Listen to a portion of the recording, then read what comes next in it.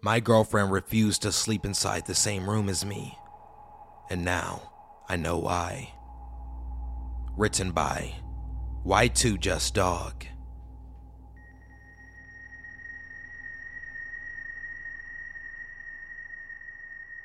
I met Julie at a bar. She was drinking alone at a table in the back.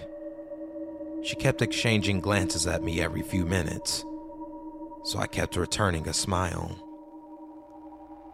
I walked over and introduced myself, but my eyes were drawn to the scar on her neck. It looked almost like a faded barcode. When she noticed me staring for too long, she grabbed my arm to pull me towards the seat across from her. We hit it off immediately. Jolie lived alone in an apartment, just a few miles from the house I had recently purchased. This proximity to each other allowed us to date frequently. Our interests were aligned, which certainly helped us ease our way into each other's comfort zones.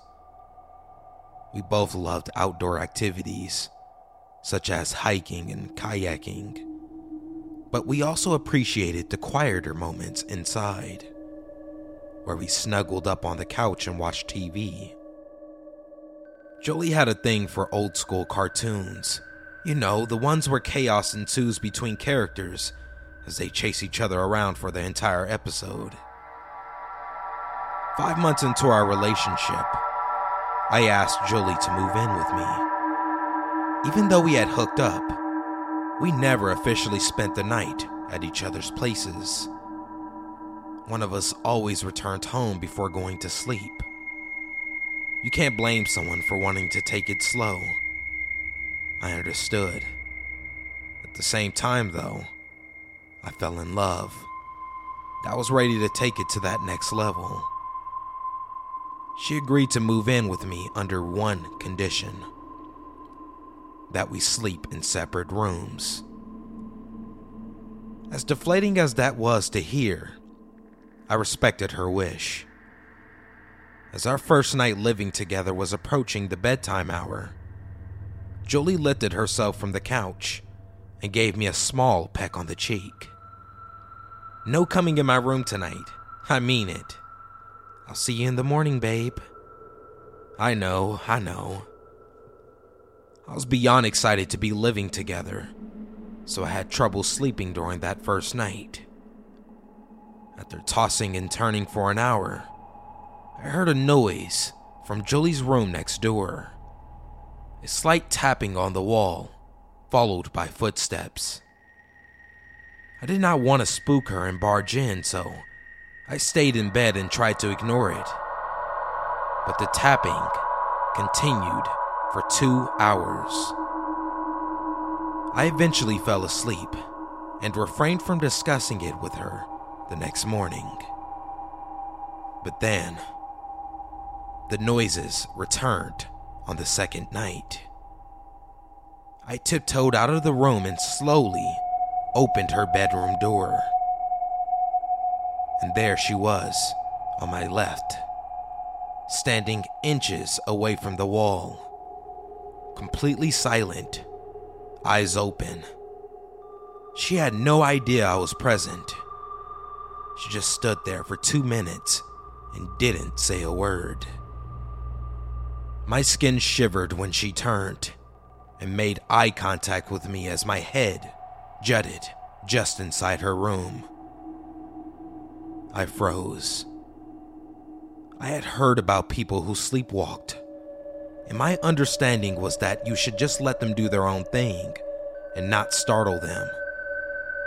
I remained still until Jolie crawled back into her bed. "Think you were sleepwalking last night. Do you remember?" I asked during breakfast. "Did you come inside my room? I specifically told you not to." "I'm sorry, but all the noise was scaring me." "It's okay. I should have been upfront with you about it. It's just something I sometimes do. I just don't want you to get hurt, though. It is dangerous to be near a sleepwalker. I hope you can understand." I nodded and hugged her. On night 3, I made a mistake. Julie was asleep, but I remembered I had left my glasses on her bedside table. I wasn't quite ready to go to bed myself, so I figured I could quietly make my way inside without waking her. She didn't even flinch as I reached near her to grab my glasses. The only problem was, I forgot to close her door on the way out. After hitting the hay later that night, I felt an immense weight on my body. I awoke to Julie sitting on top of me. "Julie, are you okay?" I whispered. I lifted my head to get a better look at her. She was holding what appeared to be, at least from my tired vision, a hammer in her left hand. Julie's gaze remained firmly on my face. As I tried to remove my right arm from under the blankets, Julie must have sensed too much movement from me. "Found you!" she shouted. Julie raised the hammer, and as she brought it into the air, I realized it was one of those meat mallet hammers. I was able to turn my head just enough to avoid a direct shot to the face, but she did connect with my right cheek, making me cough up a few bloody teeth. I shoved her off the bed before she landed another blow. I then grabbed my phone and ran outside. Thankfully, Julie did not follow me. She stayed inside. When I walked back inside with a police officer, we found Julie asleep in her bed. I shook her shoulder and woke her up. But Julie had no recollection of what she had done. She apologized over and over, crying in my arms. I told the officer I would be okay, that he could leave, but I was too rattled from the incident to sleep in the same house as her. I told her I would get a motel room for a few nights to think things over while she stayed put. While I was at the motel, I researched online to see if I could dig up anything on Julie that might help me better understand any trauma she may have experienced in the past. I messaged a handful of her friends that I found through social media to tell them what happened. I had messaged one guy who appeared in a large volume of photos with Julie. I found out he was one of her doctors, Dr. Perkins. He agreed to speak with me on the phone, and what I learned sent a chill down my spine. Julie had almost killed a man the same way she attacked me. The man was able to grab the meat hammer from her, and he ended up connecting with her neck, hence the scar. Dr. Perkins told me that from his observations of her, Julie feared moving objects while she was in her sleepwalking state. He pleaded with me to have her move out. He said it was not safe to live together. I was torn. On the one hand, I still cared for her, but on the other hand, she almost killed me. In the end, I followed Dr. Perkins' advice. Julie, frazzled and heartbroken about the breakup, moved back into an apartment alone. Somehow, we have remained decent friends. I still check up on her occasionally, just to see how she is doing. Of course, she tells me everything is just fine.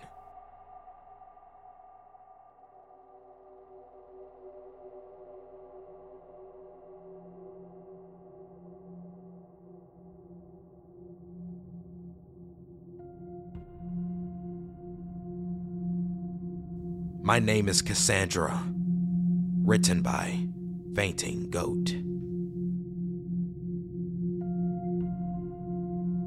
My name is Cassandra, and I can see the future. I'm sure some of you are rolling your eyes right now in disbelief, which is the point of my namesake. No one believes me, and like Cassandra of old, I see tragedies. It took a while before I realized that I was different. I couldn't make sense of my visions at first.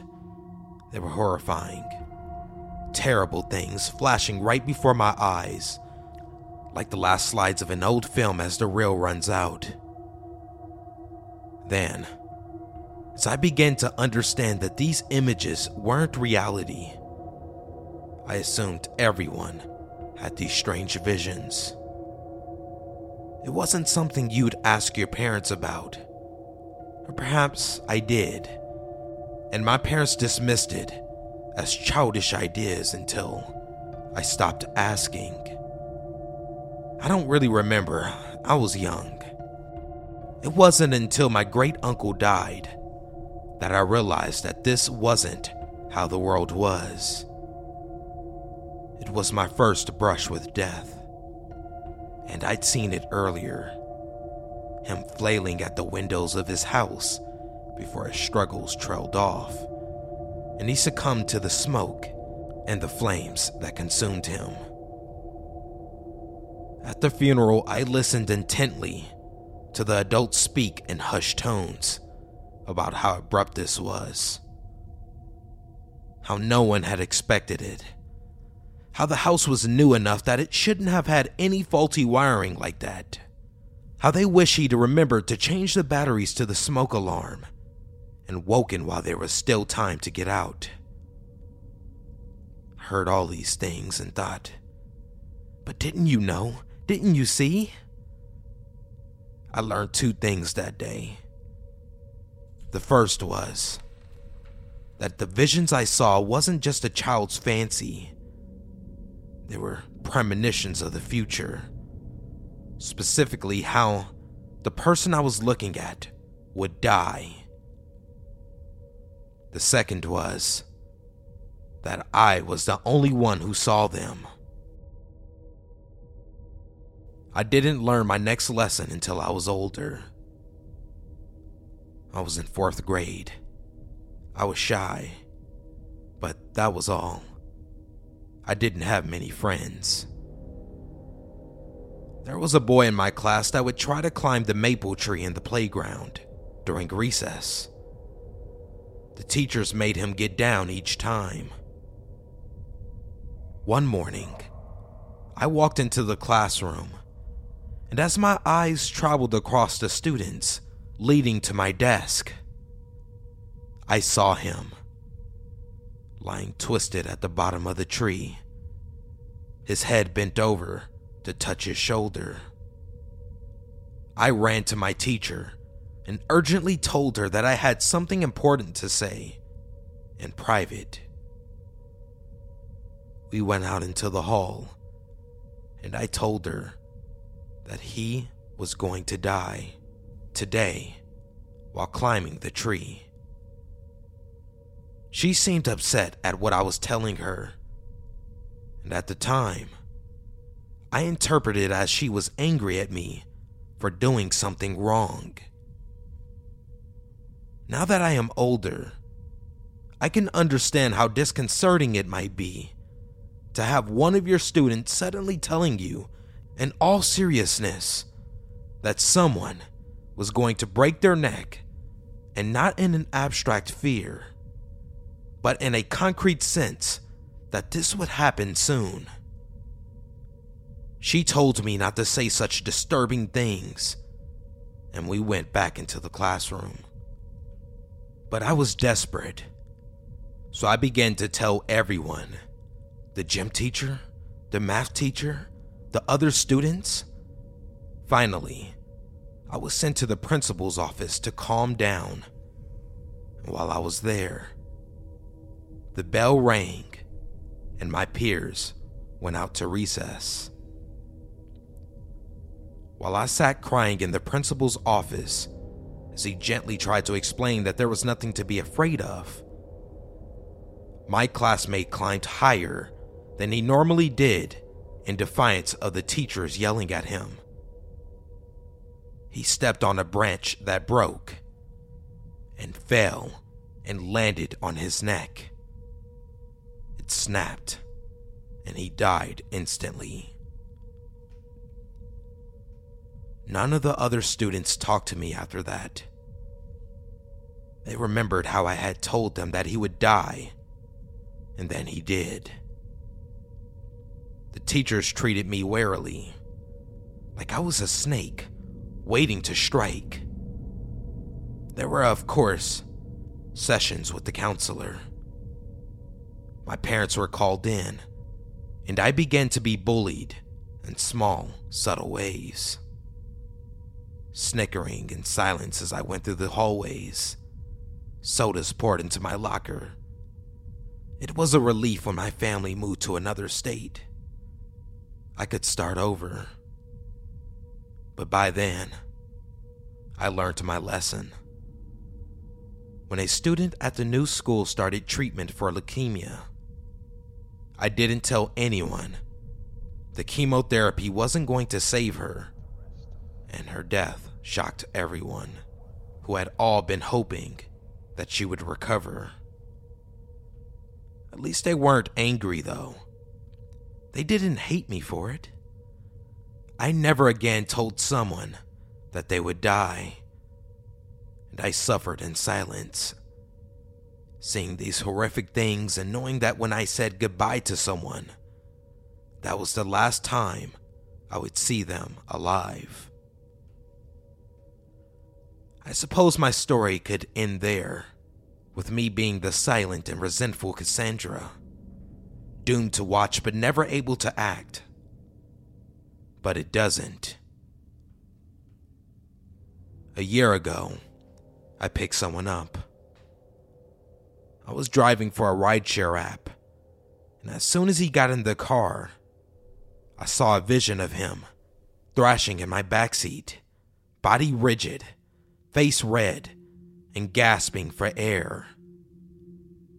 I could see some of the scenery through the rear-view window. It would happen after we got off the highway near his destination.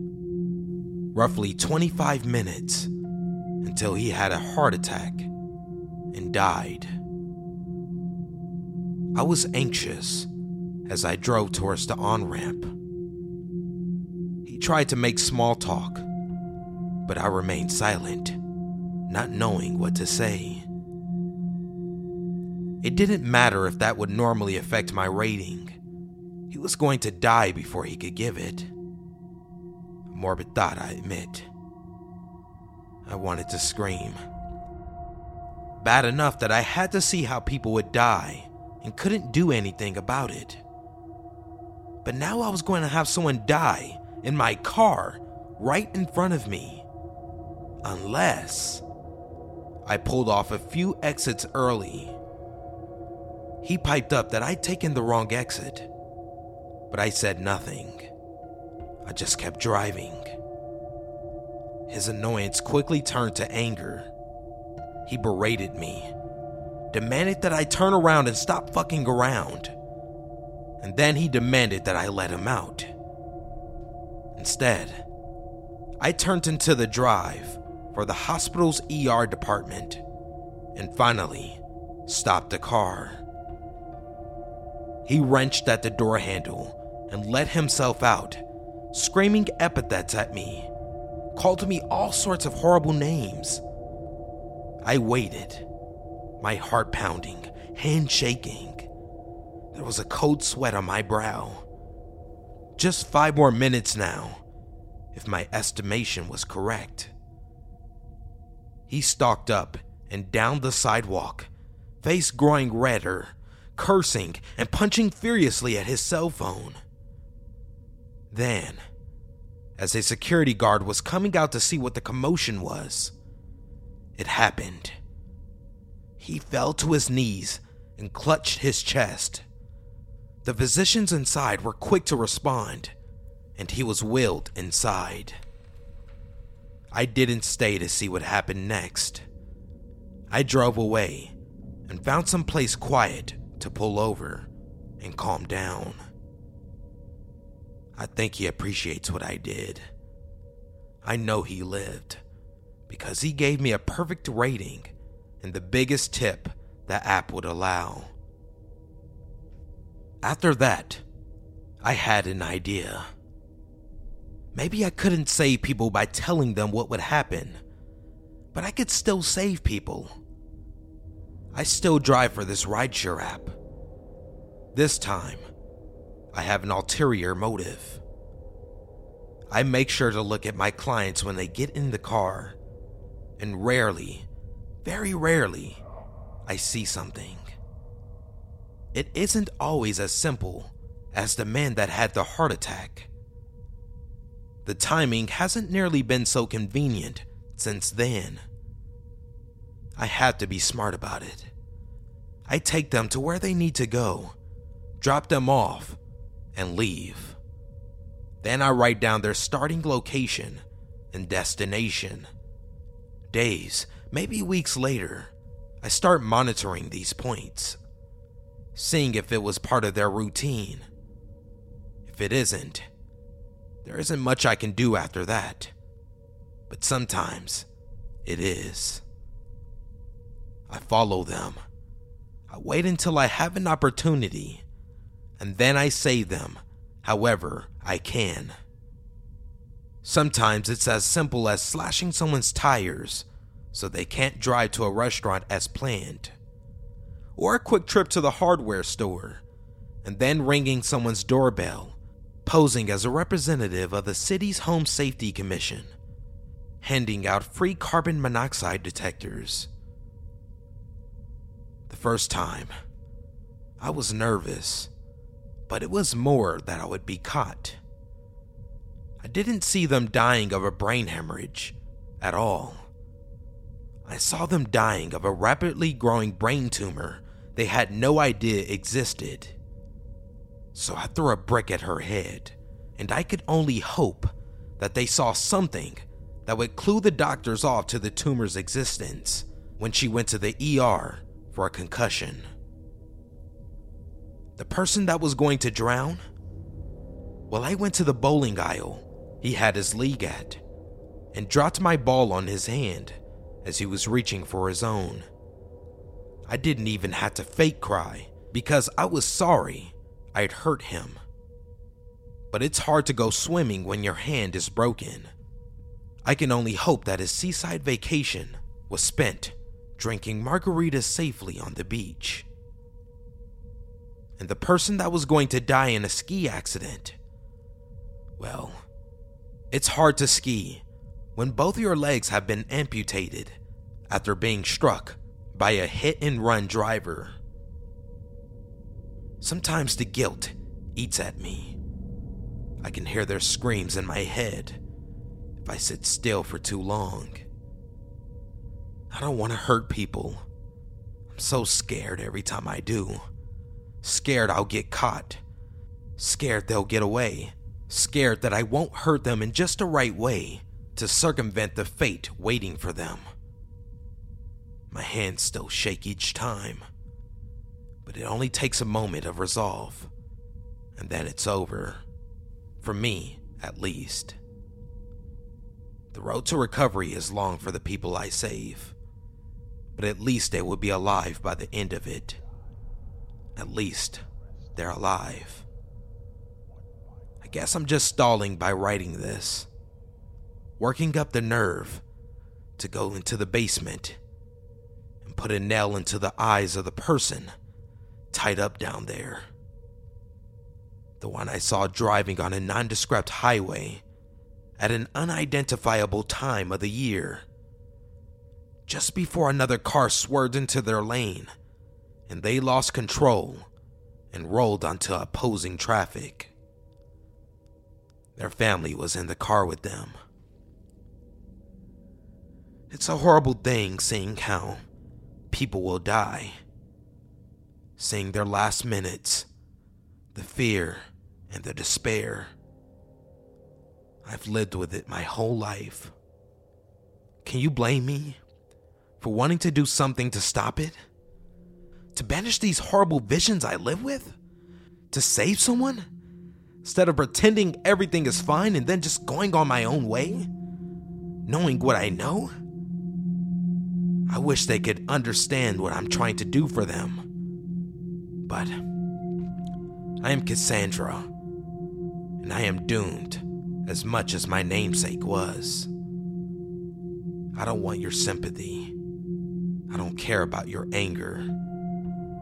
I just want someone to understand that if our paths ever meet, I'm doing this to save you.